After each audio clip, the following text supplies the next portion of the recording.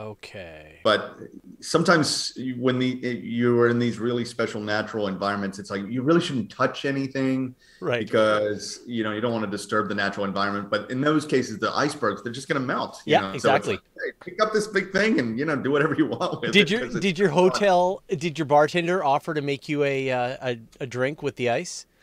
Oh no! So we Yeah. didn't really stop. I mean, we stopped in, just we were doing the kind of the loop road and just hitting a number of sites per Yeah, day. yeah. So we brought a bunch, we brought a chunk of it back like what you had, and yeah, and had it in our drinks. Yeah, that's super cool. I know, And I'm ten a, thousand year old ice in your amazing. Coke. Yeah, I mean Yeah, the consistency of it. That's just like that hard pack. It's not like anything you encounter elsewhere. yeah. So It's a surreal experience to go there. Yeah, the Diamond Beach absolutely in Iceland. Hey, so we're amazing. live. So who are you? What do you do? So Now my the name is question is turned on you, Alex. See how Yeah. you like it.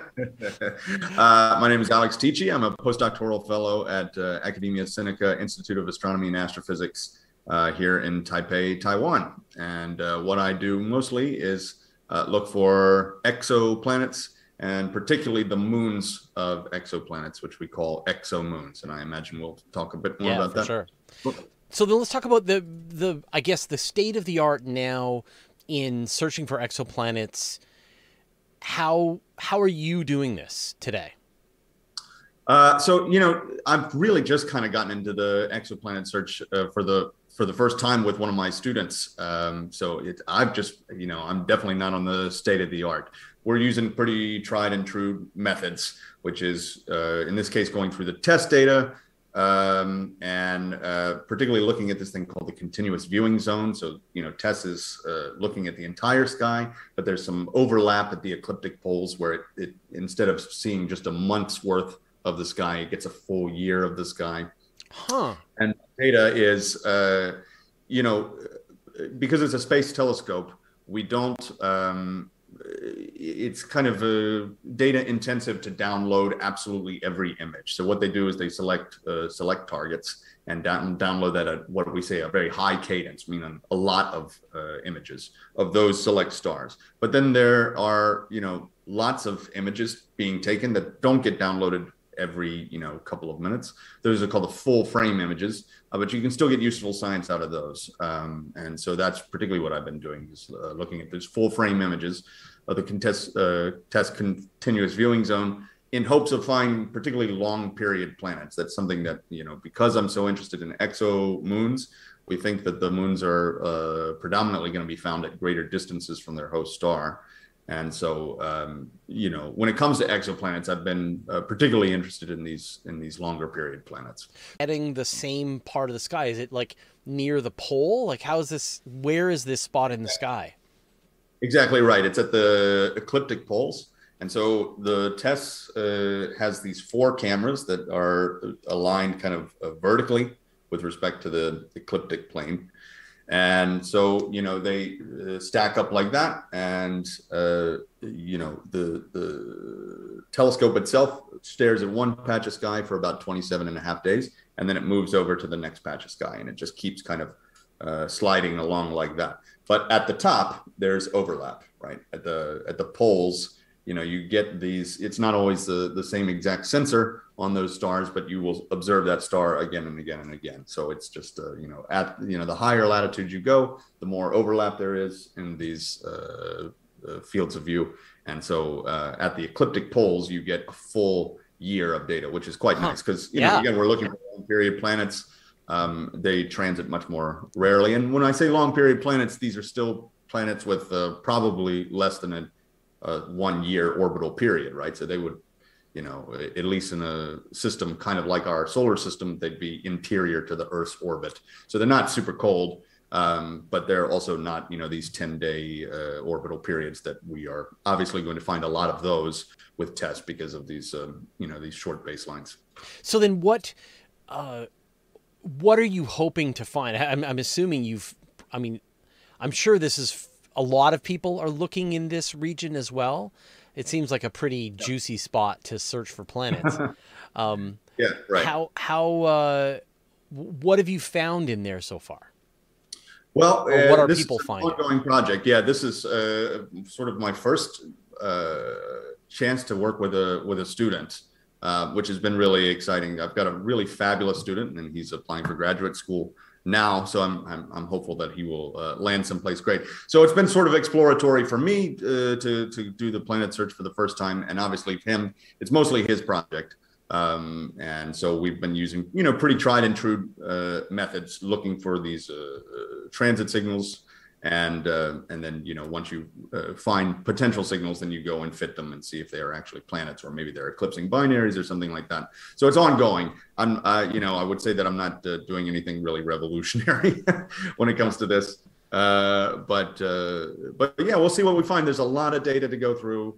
Obviously, a lot of people working on it, but you never know if you hopefully find something novel in there. And we've talked to people searching for exoplanets plenty in the past using the transit method, the radial velocity method, etc. Your specialty is in exomoons. Right. Why are exomoons important?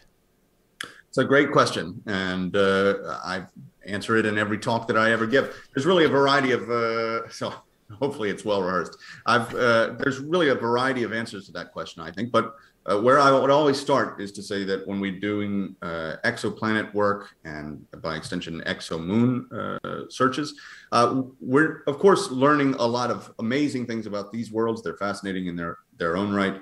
But we're also turning a mirror on ourselves, right? Every time we learn more about these other places, we learn more about ourselves. In what ways are we ordinary, and in what ways are we extraordinary? And I think that's still very much an open question, and bears directly on this question that I think is really fundamental, which is the search for life. How common are we? Are there lots of other folks out there to talk to, or are we spectacularly alone? It's an open question. And so when we see our own solar system, we had a very tidy picture of how it came to be. We see a lot of moons, particularly in the outer solar system. It's a good guess that we will see a lot of moons out there in other systems, but until we see them, we really don't know. I mean, that's just sort of one piece of the puzzle about understanding, who we are, what is our context in the Milky Way galaxy. Apart from that, what I would tell astronomers is that we think that the moons can be important tracers of a dynamical history, meaning, how did these systems form and evolve? If you look again at the moons in our solar system, they provide a lot of clues as to what was happening in the early formation. Whether you're looking at Earth's moon, we've got a large moon that seems to have been caused by an impact. Mars got these two little small moons. Jupiter's got, huge number of moons. Saturn, Uranus, they're all tipped up on the side, just like the planet is. Neptune's got this captured moon. Pluto, all these Kuiper belts, all of these moons, they're all providing important clues as to what was happening in the early years. And again, when we're looking at these exoplanetary systems, we likewise see just a snapshot in time. We're able to see these protoplanetary systems. And then we see other systems that are billions of years old. We just get that one shot at it. And so we need ways of figuring out what happened in the past to these systems. And finally, I would say that, if you look at the moons in our solar system, they are attractive places to look for life. They are geologically active and diverse. They have an abundance of water, in some cases liquid water, we think, and in at least one case in our solar system, a thick atmosphere. Right. And so when you think about the moons in our outside of our solar system, similarly, they could be attractive places to look for life. And, in the next few decades, I think these places, just like the rocky planets that astronomers are so interested in characterizing in the coming decades, these moons, I think, are just as fascinating and interesting worlds, real true worlds in their own right. And so I think they will be deserving of not just discovery, but characterization in the decades to come. So, I mean, we're familiar with the moons that are here. Sorry, I'm reconfiguring the video a bit here. My computer was complaining about the amount of resources that I have, so I'm having to muck around with it a bit, live in real time. So apologies in advance, but like, in our solar system, we've got the moon. We've got the moons of the gas giants, as you said, which are fascinating worlds, ice Right. worlds, potentially with liquid water underneath. You've got Titan, which is just a weird moon with, as you say, a thick atmosphere. There are reasons to think why the moon of Earth is essential for life on Earth. There's reasons to think that these other moons could have life underneath them. And so, the trap that we fell into last time is that as we look around the Milky Way, we're going to find planets like the solar system. We're going to find some terrestrial planets. We're going to find some gas giants. We're going to find some ice giants. We're going to find some dwarf planets, etc. And yet the reality turned out to be wackier and crazier than we ever could have imagined. So what are, I guess, exomoons that you can imagine that we have no analog for here in the solar system? Yeah, it's a great question. And I think, easy place to start is this candidate moon that we, potentially identified a few years back around this planet Kepler 1625b. Say candidate because, today it's not a confirmed moon. Sometimes people talk about it as a confirmed moon. Some people say, it's entirely not there. Our expert opinion is that it is maybe there, but it is unproved. And anyway, the interesting thing about this moon, if it's real, is that it is spectacularly large, much larger than anything in our solar system, the size of Neptune. And that by itself is reason enough to be skeptical, but you can't write it off entirely as just totally implausible. So this moon, if it exists, size of Neptune, the host planet is a few times more massive than Jupiter. If you do the math there, the mass ratio between these two moons is only about 1%, which is actually the mass ratio between Earth and our moon. So even though we're really not used to the idea of people say, well, that looks like a binary planet, and how can you possibly have something the size of Neptune going around a super Jupiter? But it's plausible, and there were papers that came out in the wake of our work saying, yeah, actually, you could make this through some sort of capture scenario. So that's just one example of something that you might have. In fiction, we see moons that are Earth-like, right? That is Indor and Pandora. How would that work then? Well, you would obviously probably want to be a little more massive, which is, again, totally conceivable. So, you imagine a moon orbiting probably a gas giant. The moon itself is, closer to an Earth mass rather than a moon mass. We're talking 10 to the 24 kilograms or so. So it's able to hold a thick atmosphere, maybe even has its own magnetosphere or something like that. But it's quite interesting that, people have done work about how you could have something like this. For example, there is what they, basically like a moon habitable zone, just like we have a habitable zone around a star based on how much light you're receiving from the star. You also get internal energy from orbiting the planet, right? So, Jupiter is a classic example where we see Io is this volcanic world. There's just tons of energy in there. And then, as you go farther out, obviously there's less energy being injected in there. That's an important part of the energy economy of a planet. So you can kind of do that math again and say what sort of range of orbits around a planet might give you an appropriate energy economy to have, say, stable liquid water on the surface and that sort of thing. So you could have, you could have a planet that is orbiting a star, and it's maybe just outside the habitable zone of that star, but then the planet has a moon, and through tidal interactions, it's warming up the moon. So suddenly, when you get the sunlight plus the tidal heating, you're back in the habitable zone. Right. Exactly. Now, there's all kinds of other, considerations. Moons, we tend to see them as tidally locked, right? So, that's going to be something very different than the Earth, where, you're going around and you have several days, more like our moon, where you have several days soaked in darkness and then several days of, unending sunlight, starshine.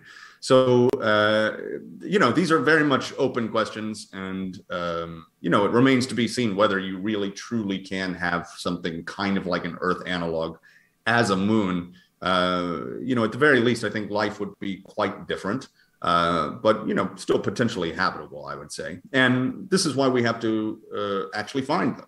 Yeah. This is another sort of important thing. We have this ongoing dialogue between the theorists and the observers. We have this all throughout astronomy. And when it comes to these sorts of things, moons in particular, the theorists can get way out ahead of us. They've had, decades to study the moons in our solar system. Again, they have a very tidy picture about how these things form. But we really need to test all of these ideas in an exoplanetary context to really know whether these things are possible or plausible or maybe even abundant. These are all very much open questions. It does feel, I mean, as you say, it feels like it's inevitable. It's a no-brainer that these things are out there. And yet, so far, your team has one candidate object. I've heard rumors of others in the past, also from your team, I think, or from David. David Kipping, the head of I guess your advisor back in back at Columbia. Right. What is the technique? How much more difficult is it to find an exomoon than to find an exoplanet? Well, it's a lot more difficult. Otherwise, we would have found more of them by now. I think, there's a combination of observational features, both from the instrumentation side and also just sort of geometrical or temporal facts of life that we are contending with. So let me talk about those briefly. A moon, of course, is much smaller than a planet generally. I mean, you can maybe imagine a moon that's the size of the Earth, but we have no solar system analogs for something like that. So if we're just looking for solar system moons, they're quite small and really at the very low end of anything that we have been able to detect by transits. Now, I think it's still very important that we look for the transits because, again, we might very much be surprised by what we find out there. You should never exclude the possibility that you'll find something much larger than a solar system analog. But, if that's our frame of reference, then these things are already quite difficult to detect. And then, we're contending with this issue of if we're looking for transits, imagine a Jupiter analog. A true Jupiter analog orbits at something like 5 astronomical units, takes 12 years to go around. Right. The nominal mission of Kepler was 4.5 years, right? It was supposed to be longer, but we got 4.5 years staring at those stars. So just from a time standpoint, you have a 1 in 3 chance of seeing a single transit of a true Jupiter analog, right? That's setting aside the geometrical considerations, which say that a longer period planet has a much lower probability of transiting just by getting the angle just right. Right. The farther out you are, the more perfectly edge on you have to be. So we're continuing with that as well. So, maybe it's not surprising that we haven't found these moons yet. I think really the question that we were not maybe fully contending with before was that we were asking the question whether or not you can have a lot of moons at small distances from the star, right? We kept saying we're just looking for moons, just like we're looking for moons in our solar system. But what we were really doing was looking for moons close into the star. And we don't see any moons. Mercury has no moons. Venus has no moons. Could they have moons, right? Earth just has this one large moon, but we don't know how anomalous that is. And then Mars has tiny moons. These tiny little ones. Yeah. So when we think about the big moons, they're mostly in the outer solar system. But, again, we have been surprised with our exoplanetary discoveries, right? Because we have found these Jupiter mass planets at distances from their star that is so much smaller than anything that we have an equivalent for in the solar system. So it was a very important question to try to answer. And I think we have gotten kind of an answer to that. It's maybe not the answer that we wanted, but it's an important answer. So then, like going back to say 55 peg, It's a 51? 51 peg, yeah. 51 peg, Yeah, so, you've got this giant hot Jupiter orbiting around its star. It's only taking a few days to make an orbit around.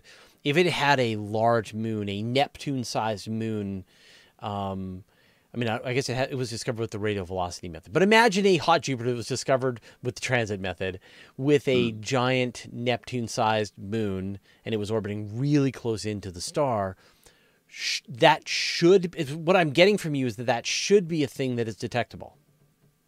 Well, that would definitely be detectable, and I think we can probably, strongly rule that out on observational grounds and really on theoretical grounds as well. And when you get to the star, what we call the Hill sphere, the sort of the gravitational influence of the planet is so small. There's two limits when we talk about moons. There's an interior limit. You get too close to the planet, you get torn apart. You get too far from the planet, and you get stripped away. Right. That region shrinks so small when you're talking about hot Jupiters that you could never really have I'd have to do the math. I feel pretty confident to say you could never have a Neptune-sized moon. You could potentially have something like an Io, a really small little moon, really hugging the planet. And actually, folks have been looking for these through actually spectroscopic signatures. And so, this is another interesting question that we can try to answer. But I think it's safe to say we would never find a Neptune-sized moon around a planet like that anyway. And so that search that you did, that's really interesting because you're essentially saying, should Venus have had a moon? Should Mercury have had a moon? Could Earth have had 17 moons? Could Mars have had bigger moons? That is the lack of moons in the inner solar system a solar system thing, or is it a limits of astronomy that if your planet is orbiting too close to your star, the star eats your moons, and that's that. And so, have you been able to get that answer? Have you been able to provide those constraints to some degree to say, here's where we're pretty sure moons don't exist? Yeah, so that was actually my first paper with David Kipping when I started as a graduate student. We were looking at kind of the population. We had this pretty nice technique that we had gotten from another Exomoon researcher, Renee Heller. The idea is that, if you have consider a single planet around with a single moon, and it's going around the planet, of course, every time it transits, the moon shows up in a different place. So you lose a little bit of starlight, sometimes over here, before the transit or after the transit. But if you take a lot of those transits and stack them on top of each other and take a time averaged signal, what you will see is sort of a drop in the starlight, the flux, we would say, on either side of this planet. And it turns out that you can do the same sort of trick with many planets, right? So each individual moon might be very challenging to detect, but you could take a lot of planet transits. And in that work, we took several thousand transits and stacked them on top of each other and looked for this missing flux due to the presence of a population of moons, not a single one, but many moons out there. And what that allows you to do is actually shrink the uncertainties down enough that you can start making some meaningful statements about the occurrence rate of these moons. Now, there is a sort of what we would call a degeneracy there, where you have two variables that are playing off one another and you can't really tell which one is controlling it. The degeneracy here is the occurrence rate of moons and also the size of the moons, right? So you can lose a lot of flux because you have big moons or because you have a lot of moons and you don't really know which one is which. So you can kind of ask that question and run the numbers and place some, for the first time, meaningful constraints on the occurrence rate. And we find a low occurrence rate. It's you have to kind of set one parameter and do the other. So what we can say is an occurrence rate of Galilean analogs, meaning like the big moons of Jupiter. How frequently do we see something like that in the Kepler data? And the answer is something like 0.16 plus or minus 0.13. Right, but you're still, which is a low number. Low, yeah. It's low. But right. You're still that's still in this case having planets that are relatively close to the star. So be Galilean moons around a Jupiter that is orbiting within the orbit of Mercury. Exactly right. Yeah, much closer in. So true Jupiter analogs We can, we have a couple of examples where we can call something a Jupiter analog because it has a similar level of insolation or installation, receiving the equivalent amount of starlight that Jupiter is. There's this planet Kepler 167e, which is only at about 2 AU or something like that, but it takes several years to go around and receives the equivalent amount of starlight. We would say that's kind of like a Jupiter, but a true Jupiter, way out five astronomical units. We really don't have many examples of those in the transit data. When it comes to radial velocities or these other detection methods that we have found some of those planets, but with transits, those are pretty hard to come by. So what, I guess, if money was no object and you had the best telescopes in the world at your disposal, what if you were to design a mission that is purposely looking for exomoons, would it be any different than a amazing just exoplanet hunter?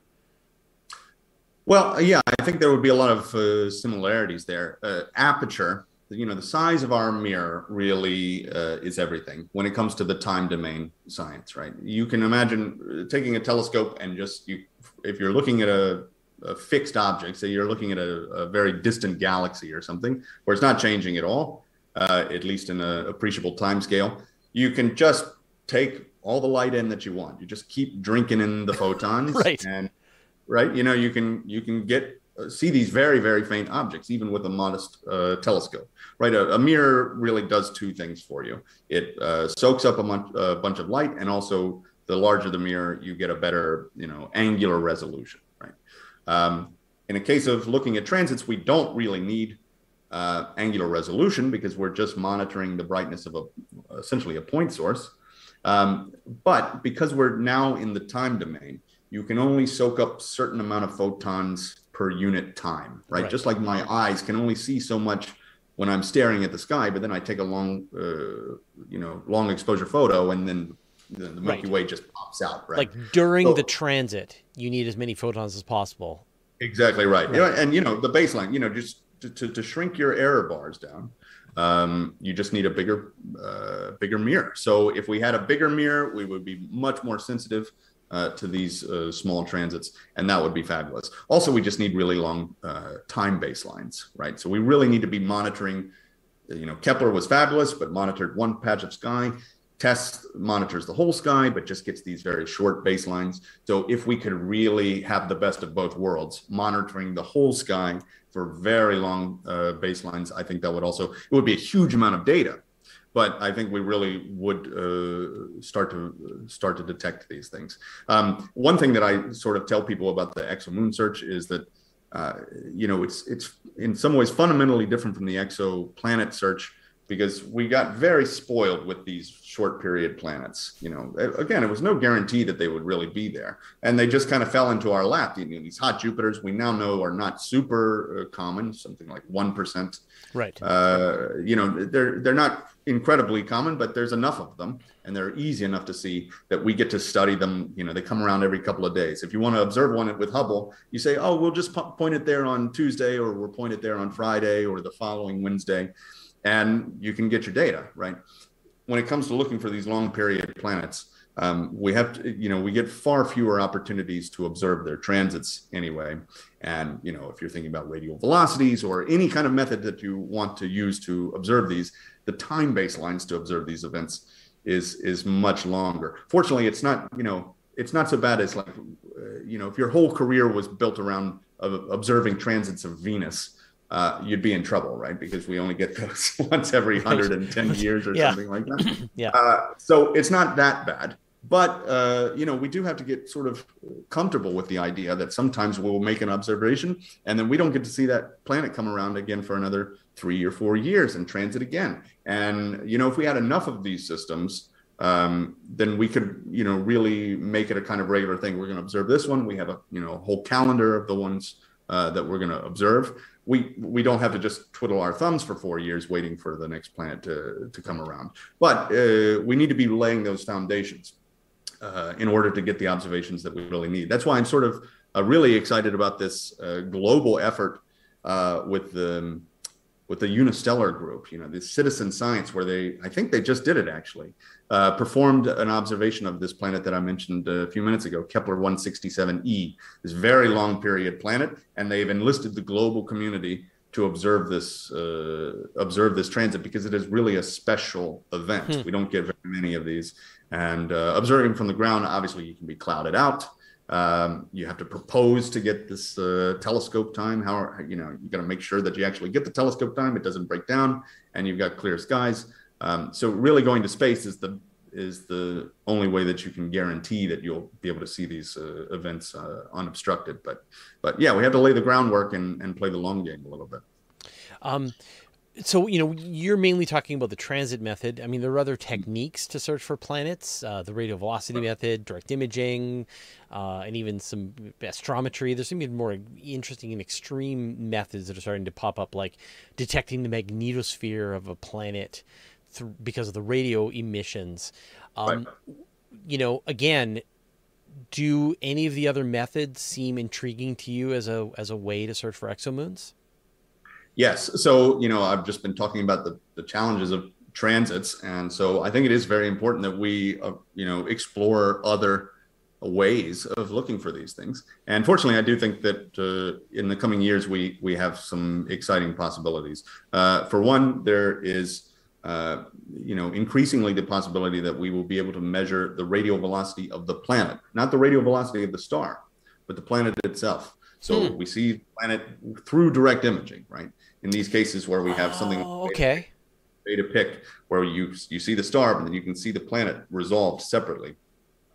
If you can get the spectrum of that planet, then all of a sudden you can measure reflex motion of that planet and potentially detect moons that way. And so that was proposed a couple of years ago. And just in the last few weeks, they put out a first paper where they tried to do this. The data was not meant for this, and they put, sort of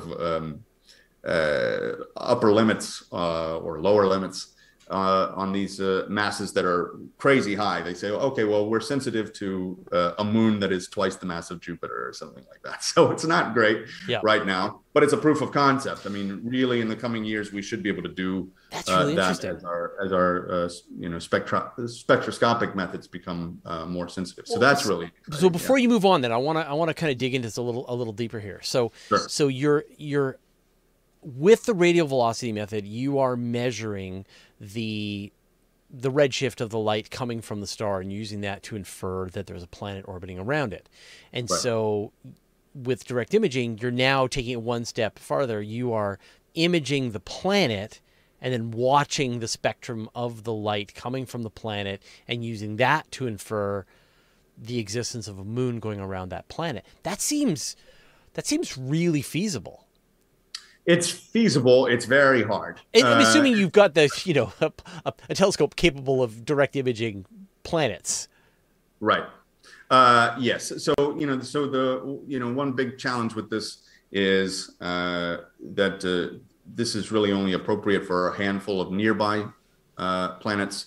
The direct imaging planets that we have, even though direct imaging has been around at this point for, 20 years or more, the best we can do is see these planets that are at wide separations that are also nearby. You can imagine, the closer a system is, the more they are separated on the sky. And as they get farther away, they're closer together.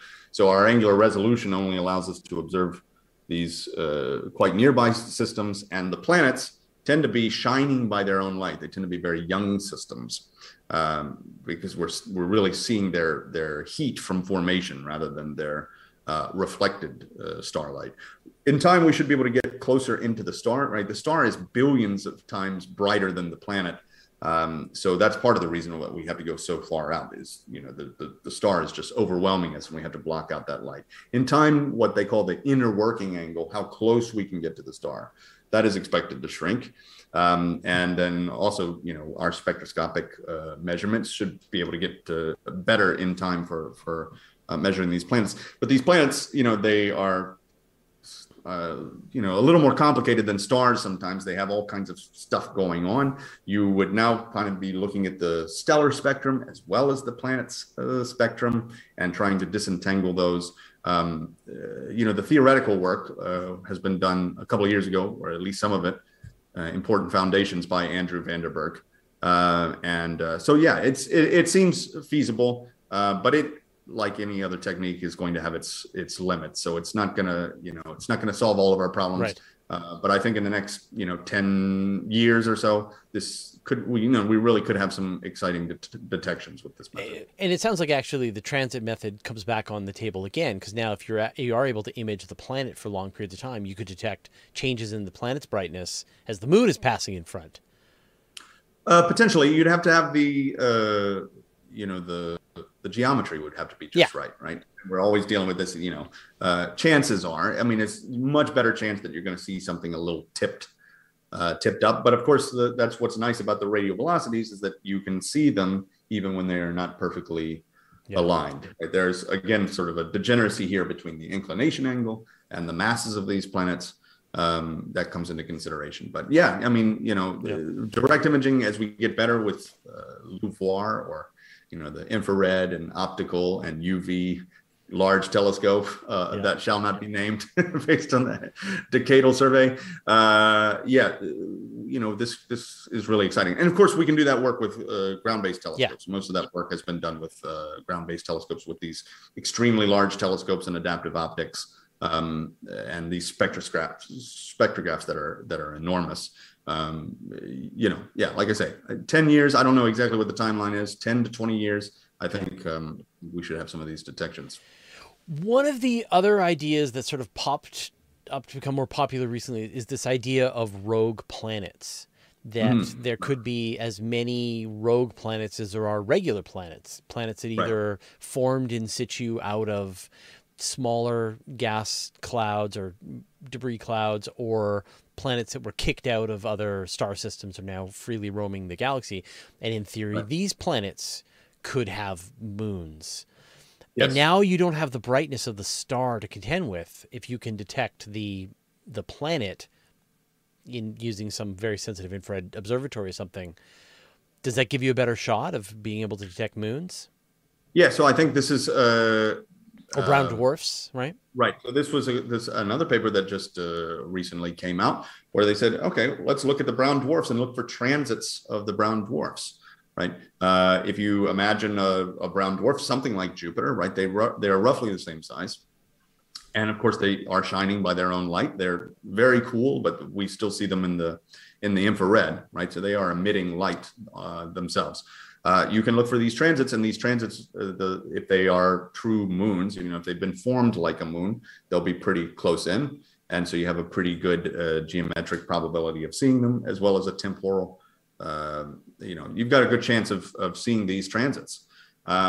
It begs the question, is that a planet and a moon, or is it a brown dwarf and a planet? Does it really matter? Right. I have sort of watched terminology discussions in the community with some mild irritation, because ultimately it doesn't really matter. Right. What we call them, except for how you sell your science sometimes, right? So exomoon stuff gets a lot of attention, and so sometimes I guess I will be a little sort of wary of people calling things moons if it's really just a planet. But again, the dividing line between those, when it comes down to it, is not clear at all. We're talking about formation mechanisms, right? How did this thing come to be? We're interested in that question. I really want to know, if I see something like a brown dwarf that has something orbiting around it, did it form as in a circumplanetary disk, and that object was originally a planet that got kicked out? And how did that happen dynamically? How did the moon survive? Those are all a variety of interesting questions that we would want to interrogate. And ultimately, what we call them is less relevant. But you can certainly call them a moon, because they would otherwise have the hallmarks of one. Now, earlier on, you talked about the importance of moons and its relation to the search for life out there in the universe. Yep. What is your instinct right now about what role moons are going to play in the formation of life in the universe? Some people say that that Earth needed a moon. We wouldn't have life on Earth to the extent that we have without the moon. Others are not so sure. So what role do you think moons play in life? Well, I will confess that I am not. I would say that I'm not well enough educated on the moon as essential for life on Earth debate to really take a stance on it. I've heard those arguments. I guess I kind of land in the life finds a way Yeah. in a Yeah. category.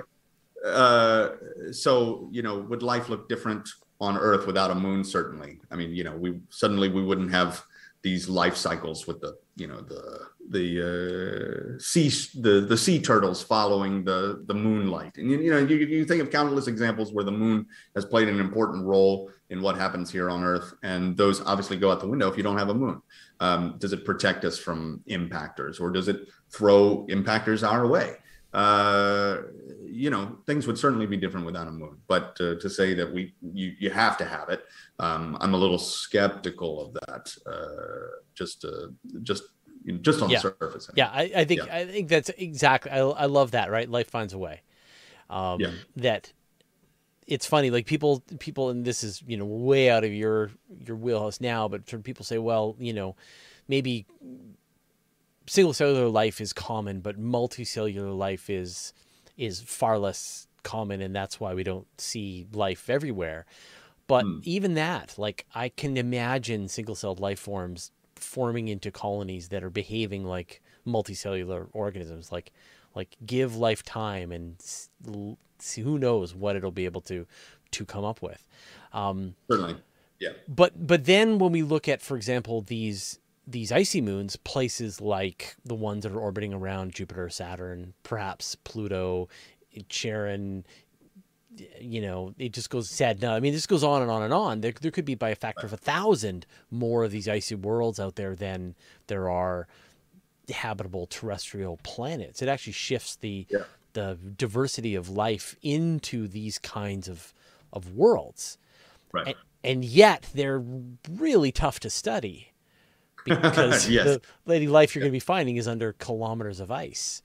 So exactly right. Yes. So one thing that's sort of amazing about astronomy is how much we interface with a variety of other fields. And one thing that fascinates me is the question of abiogenesis. How do you get life to start? And I think that's a sort of fundamental question to life on these moons. We have sea life deep underwater. In the most extreme environments here on Earth, we see life. You have these black smokers on the bottom of the ocean. It's otherwise kind of a desert down there, but then you have these oases on the bottom of the oceans, kilometers underwater, extremely cold, very hostile environments, and yet life thrives down there. And so, it's totally imaginable that you could have something like that on Europa or Enceladus, say. The question is whether you can start life that way, or whether life colonized those environments, but really needed something more like proper solar radiation in order to get going in the first place. Mm-hmm. That's very much an open question, right? So when it comes to moons, maybe you could pluck something from the bottom of Earth's oceans and drop it into Europa, and it would do just fine. But could you get something there in the first place? And then there is this question that you have raised about studying them. Obviously, we've got plans to do in situ exploration of these icy moons in our solar system, and I can't wait for that to happen. I mean, I'll probably be dead by the time we're actually doing it. Or land goes in, yeah. But that's super exciting, and who knows what we will find. Just like Mars. I mean, Mars is a place where we think, you could have life. I mean, I think people generally agree that life could be there, and yet we haven't found it yet. And so, even if life is similarly on these moons, it could be spectacularly difficult to find. It could be, sitting many kilometers underneath the water, and we drill down on the surface and we'll take a peek around and say, wait, not seeing anything. So that could be the case. When it comes to these exoplanetary systems, the moons are going to be a challenge because, at least in the near term, what we're thinking about is atmospheric characterization, right? So we can actually look at these right now anyway, these gas giants. The plan, of course, is eventually to be able to look at terrestrial planets, look through their atmospheres, and see the constituent molecules of those atmospheres. If you just have a icy rock, there's nothing to look through, right? I attended a sort of interdisciplinary conference several years ago that was about astrobiology, and you had exoplanet people there, and you had planetary scientists, geologists, and all about the search for life. And when the geologists came in, they started talking about how you could detect life, underneath the surface. And all the exoplanet people were being like, "Well, what else have you got for me? Because that's not going to work. We're not going to. We can't drill down into the surfaces of these exoplanets or exomoons." I guess I have a little bit of faith in astronomers and scientists more generally. We are always seeing these amazing ideas come out of people's brains. Yes. And the things that I have not imagined today is, we could do all kinds of amazing things that nobody has thought of yet. And I think that's one of the sort of the thrilling things about this business is just that, people have a new idea, and 5 years from now, 10 years from now, it's a revolution. And now we have this new technique to look for these things. Sometimes I'm an optimist, sometimes I'm a pessimist. I'm sitting here saying we've run out of things to try, but we never run out of things to try. New people come along with fresh ideas, and we'll get some amazing stuff out of it. And I can't foresee it yet, but I think it will happen. Well, so you mentioned this earlier, but just this balance between the theorists and the experimentalists. So you're would you consider yourself in the experimentalist camp, the observer camp? Mostly. I mean, I have been sort of dipping my toe into theory, but more from an observational perspective. Right. Yeah. So trying to dream up new ways of looking for these exomoons. Yeah. Yeah. But not formation type stuff. Yeah. And so how do you feel about that balance between, we see it run amok in the particle physics world, where you've got people taking, say, string theory to the nth degree, and on the other hand, you've got the people running the Large Hadron Collider and trying to desperately find things that are an infinitely larger mass than the strings. Like, we would need to have a particle accelerator the size of the solar system to find the strings that the theorists are working on. And so the theorists kind of always get ahead of the experimenters. And yet the experimenters sometimes discover things that the theorists never thought of. So there's this really interesting dichotomy. How do you sort of feel about the balance as someone who's in definitely one of those camps? Right. So I think maybe I mentioned it before, but so much of the moon study has been sort of predicated on our understanding of our solar system, and that makes a lot of sense because you do the math and you run the simulations and you say, okay, well, this pretty much accords with what we expect. So I think we're doing a good job, right? It's a lot harder to check yourself against reality when you are pushing out into the unknown. You can make all kinds of predictions, but then it's not, you don't have anything to test it against until we've gotten out there. As an observer, I would say that I tend to take what the theorists are saying seriously, but I'm not going to let that restrict me to saying, well, it can be this way and it can't be this way. So the theorists, there's sort of a big canonical result at this point says, well, when you make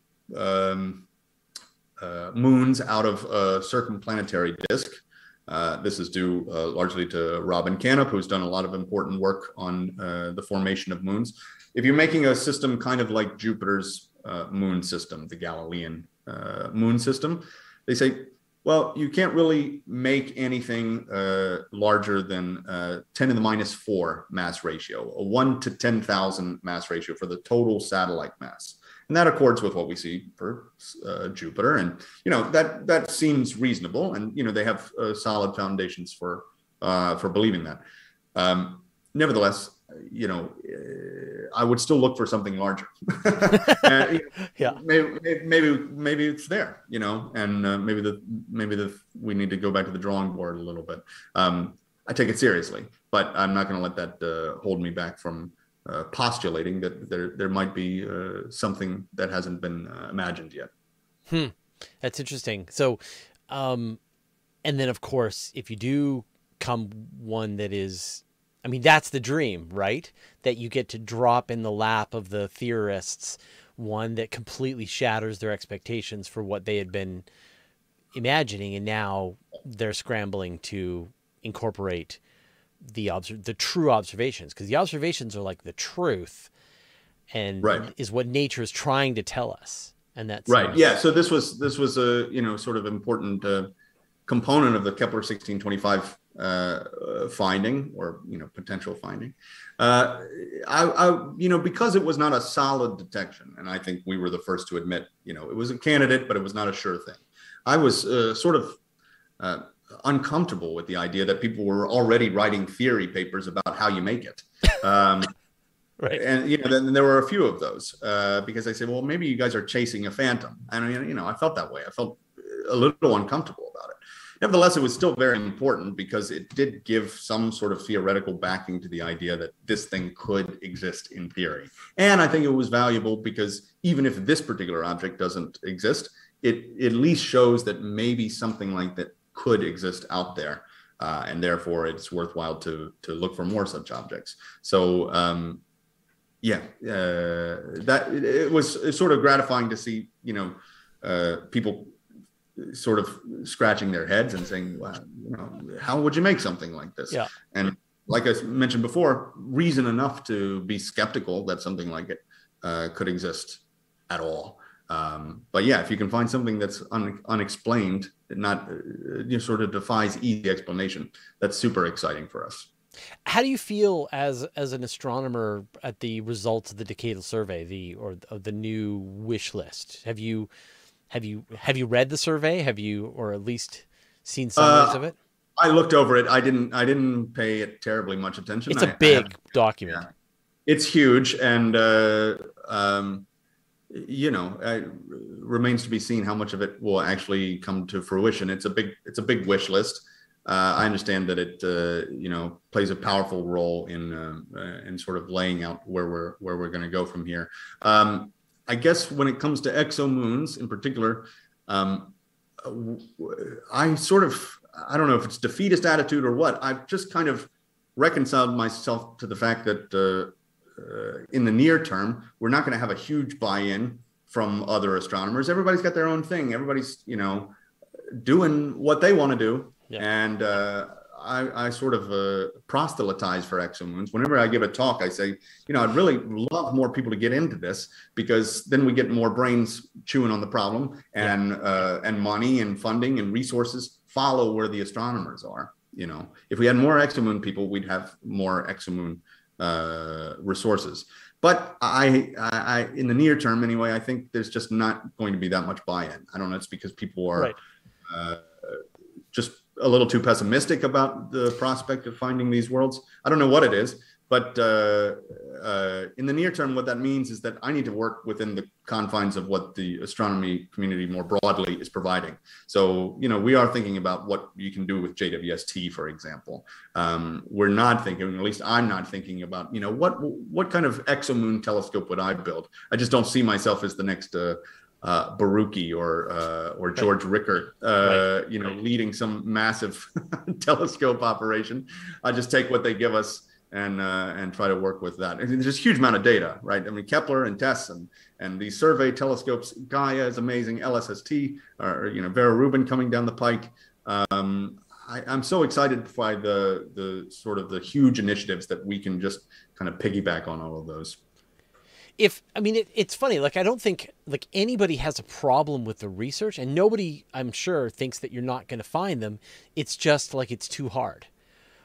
It's hard. Yeah. It's hard. It's super hard. And so I guess it's sort of people saying if you can do it, then do it. But if you can't, have you thought about gravitational waves? Have you considered, other fields? Do people do some interesting work in, Yeah, so Solar flares these days. exactly.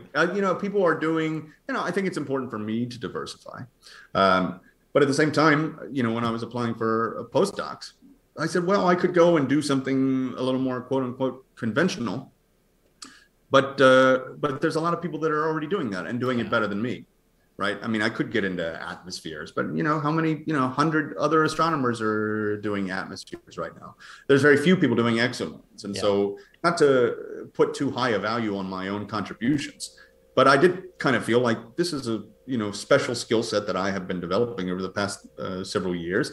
And it's something that the community should have. We shouldn't have fewer exomoon people. We should have more. Yeah. So if I retreat and say, okay, I'm going to go and work on something that everybody else is more interested in, then that's a loss for exomoon science. And ultimately, as much as I like doing this work, I'm really just more interested in seeing breakthroughs with exomoon science. So I just going to kind of stick to my guns, and hopefully somebody will pay me. I'm fortunate right now. Someone wants to pay me to do this work. Yeah. And who knows how long that'll last, but for now, I'm pushing ahead with it.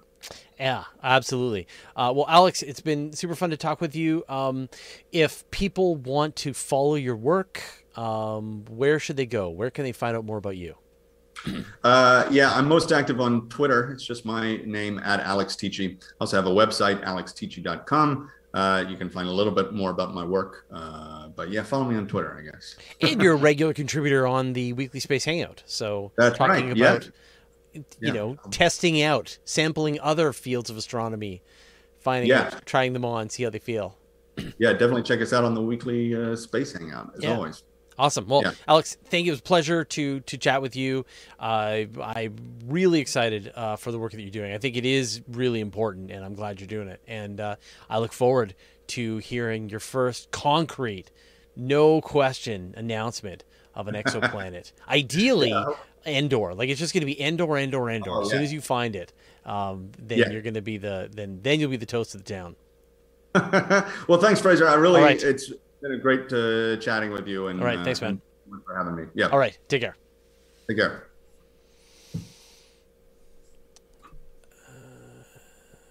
Stop stream.